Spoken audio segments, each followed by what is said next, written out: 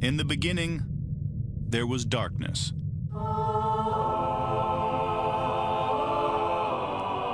Then, there was Paul Brown. Paul Brown transformed the game.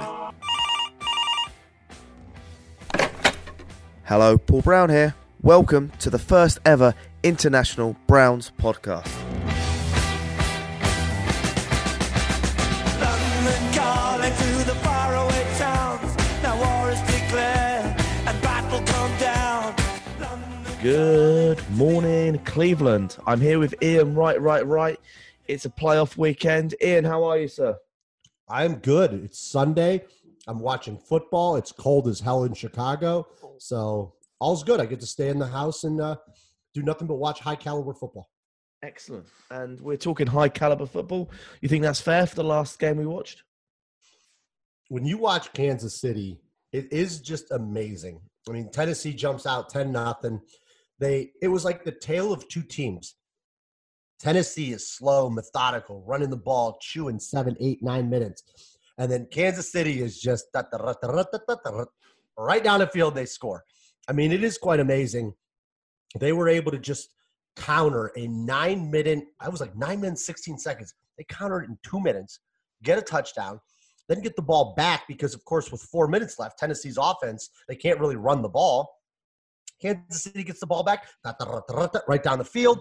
Mahomes scrambles 30 yards down the sidelines, touchdown. I mean, just, you know, the guy's a freak athlete. I mean, the guy's arm is bionic. I mean, the way he's able to just launch that ball, it's crazy. So it's fun to watch. Now, this game here, the NFC game is a little bit different, a little bit more slow, methodical, more run focused. So, but yeah, I thought that first game really, Kansas City, I think, is the heavy favorite to win the Super Bowl.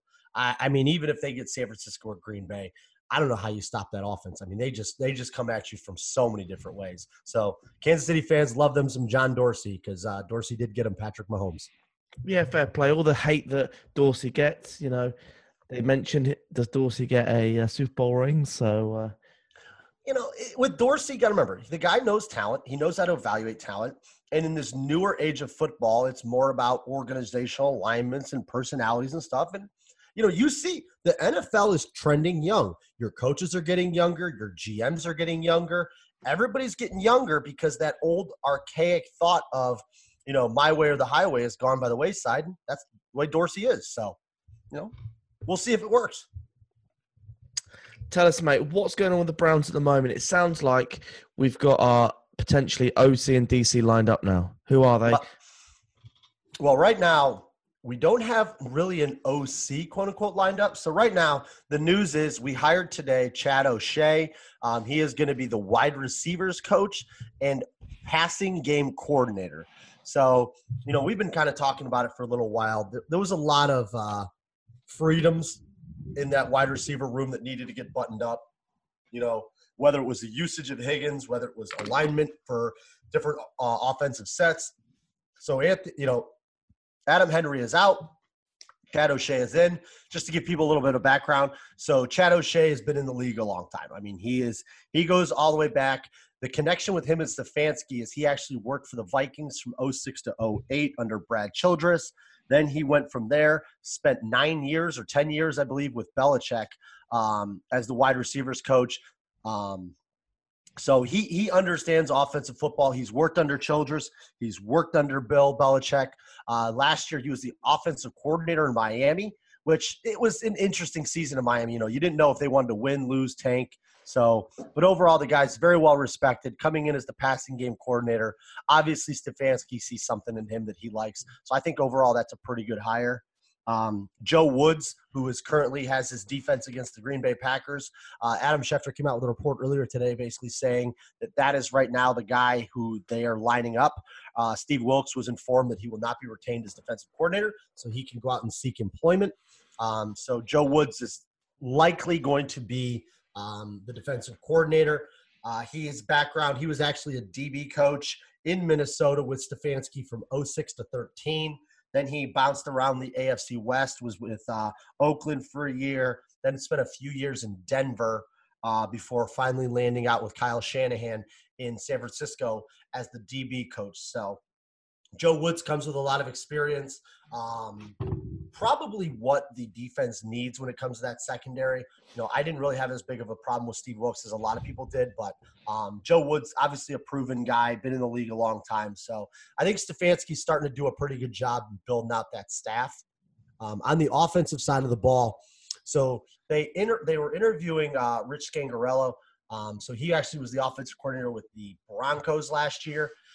The question really is he interviewing for the OC or for a quarterback coach job? So right now, I think Mike McDaniel and Mike LaFleur are obviously with the Niners. Those are probably Stefanski's maybe top guys for OC. So maybe Rich is coming in as a QB coach, and if they can't get one of those, that's the way they could go. But it is really looking like Prefer's going to stay because you haven't heard anything about him, which leads you to believe he's going to be here. So that's kind of where we're at right now with the coaching. They haven't really made official the Chad O'Shea, but numerous outlets are reporting it. Browns aren't retaining line coach James Campen. So they are switching on the O-line. I have not seen that. That's a fair move or not? So if Campen wasn't as familiar, which I know he is, with that outside zone blocking scheme, maybe Stefanski wants to get his guy in there. I don't think that's really you could go either way. I mean, I like James Campen. I actually thought he was probably going to stick around just given his familiarity. But as of right now, hey, go out and find somebody. Offensive line coaches, to be honest, I don't think a lot of people know a lot about them. I mean, George Warhop was in Cleveland for a long time. He was highly regarded as one. Bob Wiley was highly regarded as one. James Campen. So as long as whoever that guy is gets along really well with Kevin Stefanski, then that's all that matters. Here's a question for you, a technical question. Ben Albright says Woods prefers cover 1 and cover 3. What does that mean to someone who doesn't really understand what it means? So those are obviously defensive alignments. Cover 1 is, in essence, it's a man principle where your safety, in essence, plays center field. So somebody like Demarius Randall would, in essence, you have one safety that sits back. Your other safety would come up and play in the box. So his job would be to read the quarterback and then either fade to the left side of the field or the right side of the field. But you, in essence, have one safety back. Cover 3 takes the back half of the field and divides it into thirds. So in essence, you drop your corners back. Your safety plays in the middle. So you bracket the deep coverage and you keep everything in front of you. They're two pretty common defenses. I know San Francisco plays a lot of cover 1, cover 3, and then in essence you can go either zone or man underneath. Nowadays defenses are so much into subs, the bases, there's specialty packages. 5-2. I mean, there's so many different alignments nowadays, and you have just so many guys with multiple skill sets that a guy like Joe Woods, I think, could have a field day with a guy like Myles Garrett, a guy, if they keep Joe Schobert, Demarius Randall, he would be a very good cover 1 safety. I mean, that's kind of what his background was in Green Bay. So it's definitely a possibility.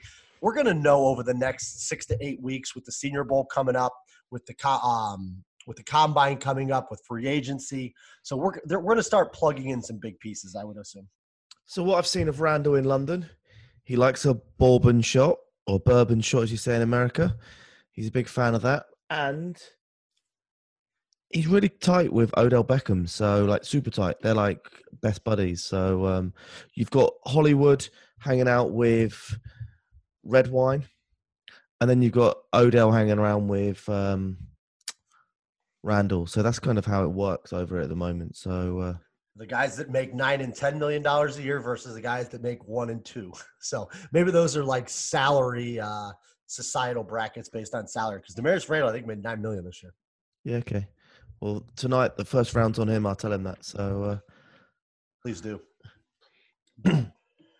Yeah, outside of that, any other good stories? I saw that Odell took in a little bit of an EPL match, if I'm not mistaken. So he went to watch Arsenal play, which he's got some buddies on the squad over there. Yeah, the what's he called? The Arsenal striker, Aubameyang, I believe is how you say that. He was with Dortmund actually. So I remember when he was a striker for Dortmund, and then he went over to Arsenal. So. Yeah, he's a talented player. You know, he's got something special about it. Can he be consistent? That's more of the problem. Yeah, well, I saw they did a draw with Sheffield, right? Sheffield So- United. You got to say Sheffield United in Oh, football okay. or soccer because Damn Americans. there's two teams in Sheffield: Sheffield United and Sheffield Wednesday, and they both got very big history. So even though they're not like their best teams at the moment, they were some of the creators of the football. So Okay. I saw Man U went down today, and also Leicester City lost to Burnley. So yeah, maybe Hollywood and the boys were a jinx, and the EPL fans are going to get them out of town as soon as possible. I don't think Hollywood actually got into that level of watching the game. So once again, I think Odell had the box tickets. So yeah, there we go. Is he going to be hanging out with Prince Harry and Meghan Markle? I don't think so. I heard they have a lot of free time coming up. They have quite a lot of free time, to be honest, Ian, but they're spending most of their time in Canada and away from the London club scene. But well, hopefully maybe Jason Lockenfora can write a good article about that because he set the internet ablaze earlier. So we were chatting about it a little bit. Seems Jason Lockenfora still has some thorns to drive into the side of Jimmy Haslam.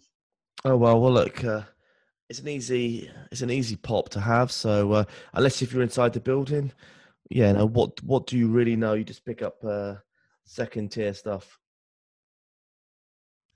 Well, for those that haven't read it, the soup to nuts version of the article is simple. Jason Lockenfora reported that a source directly tied to the coaching search. So I think we can do the pieces and math on this one. As we know, Jason Lockenfora has some connections with the Patriots. So there was a candidate in our coaching search who may have been at the final table who didn't get the job, who went on record saying that, of course, not formally, the source directly with knowledge says that the Browns ownership is delusional with how they think the team has expectation because they are on the verge of greatness. And, I know you have a background in employment and stuff, and I know a lot of our listeners probably have as well. I don't think I've ever sat in an interview and not heard the owner, the CEO, whoever the hiring manager was, not build up the company. So I don't understand how this is news. Like, do they expect Jimmy Haslam to be like, yeah, you know what, Josh? It's a dumpster fire here. What a train wreck of an organization I've got here. You should come work here because, that's not how you sell the team. You say, listen, we speak positive. We speak it to existence. Like, even if it's not true, you're still going to say it. Like, there is no doubt in my mind, Jimmy Haslam believes that. I mean, he's paying hundreds of millions of dollars a year to these players, not to lose, to go 6-10. He's paying them because he believes they are on the verge of greatness. I guess I just don't understand how this is some this is some thing in the Browns, fans' minds that like, wow, why would he say such a thing? I mean, have you ever had a hiring manager go, yeah, this company sucks. We really need you to work here because it sucks so bad? No, unless you really like challenges. If you're really into challenges and want to fix something, then yeah, potentially. But even then, you'd pitch it as, hey, the history we have here. We feel like we're in the best position right now to succeed, better than we've ever had before. We need you. Like, that's the sales pitch. I think anybody that's sold anything understands that. Yeah, mate. I don't know how people read these articles because I think unless you're there and, maybe in a year's time it comes through that they were correct. Maybe they weren't, who knows. But, mate, before we finish up Pro Bowl, Senior Bowl, will you be watching them? I usually do. As I've kind of mentioned a couple times in the past, I really had a chance to go down there a few years ago and kind of experience it for myself. It was an amazing time. It is really cool just to kind of see, the entire NFL world converges on this tiny little town in southern Alabama called Mobile. And, there's no direct flights in. It's tiny. It's right there on the South Alabama campus. I mean, you see everybody and anybody. I mean, I'm walking around there, and Monty Kiffin, who was the DC of the Cowboys at the time, is looking at me like I'm some driver. People don't know who people are. You're just out in the bar, and you're like, oh, there's Albert Breer. Oh, there's Scott Turner. Oh, there's Norv Turner. Oh, there's this guy. You just see these guys out in public. Everybody's kibitzing. I mean, I remember it was a very interesting thing. So Josh Gordon was on the Browns at the time, and there was a full-spirited debate. And I won't say who it was, but there was a full-spirited debate between offensive coordinators and quarterback coaches from various teams debating the merits of Josh Gordon versus Demaryius Thomas. So you had them like, oh, Demaryius does this, this, this. And, like, they talk like you and I do at a bar. And they're like, no, this wide receivers coach, he does this. And, like, they obviously get more technical. But, like, they're sitting there going, you're telling me you wouldn't take Demaryius for Josh straight up right now? It is just wild. And we talk about how all these guys like Lockenfora and Schefter and Breer, all these guys get their scoops. I sat in a bar for 2 hours, and I could have told you everything that was going on because it is just openly discussed, and a lot of it's off the record. It's just wild. I mean, Adam Kaplan's down there just shooting the shit with Marvin Lewis, and he's like telling him all this stuff. So it is kind of wild. So we wonder how some of these guys get the scoops. Weeks like Senior Bowl is how that all comes down because it's just open forum for discussion and topics of conversation. So theoretically, I always say this next year, but I should try and go to a playoff game, then fly into the Senior Bowl, and then go to the Pro Bowl all in 1 week, and then probably stay for the Super Bowl. Really, if you're a NFL nut, that's what you should be doing. That would be like massive differences. Like the Senior Bowl is like the scouting and draft community, and then the Super Bowl is like the corporate world, and then the Pro Bowl is like just a bunch of everybody's having fun sitting back drinking Mai Tais. The playoff would be like a rabid fan. That would be like the 4 pillars of NFL fandom right there. All right, mate. Last thing I want to discuss is Baker Mayfield, UFC on the big screen. Didn't get a mention. How do you feel about that? Well, I think people were maybe confused with his hat. I will say I saw a lot of the memes going around with Baker and his hat compared to the Waterboy guy. So I thought that was pretty funny. But, Myles Garrett got a shout out. Tom Brady was there. So, yeah, they didn't seem like they wanted to mention Sir Baker's name. So I saw Emily there and Baker and the siblings. So the fight lasted a grand total of 40 seconds. It seemed like Ireland's finest made quick work of that one. Yeah, and how much did it cost over there in the States? It was £20 over here, so about $25-30. Yeah, so ESPN has started getting into the UFC now. So I believe it was through their ESPN Plus package.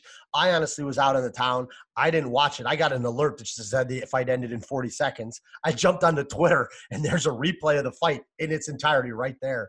But I do know some of the places were charging like up to $50 just to come in and watch the fight in their bar. So kind of wild. But, anybody who remembers back in the days, like the Mike Tyson days, you'd pay this big money for a fight, and it would barely last a couple rounds. You were just paying to see the knockout. So I don't know. I didn't see honor used. It probably Stipe taught Myles because, Stipe is obviously a heavyweight, and Conor came out there flying around, throwing shoulders and knees and everything. So Myles is probably impressed with it, I will say, though, because, he's a big fighting guy. Yeah, exactly. And I'm just looking forward to next year because I really think we're going in as underdogs, and Baker's up for it. Well, I think if there's something that Stefanski really can look at is say, hey, last year you guys were media darlings, and look how fast they tore you to pieces.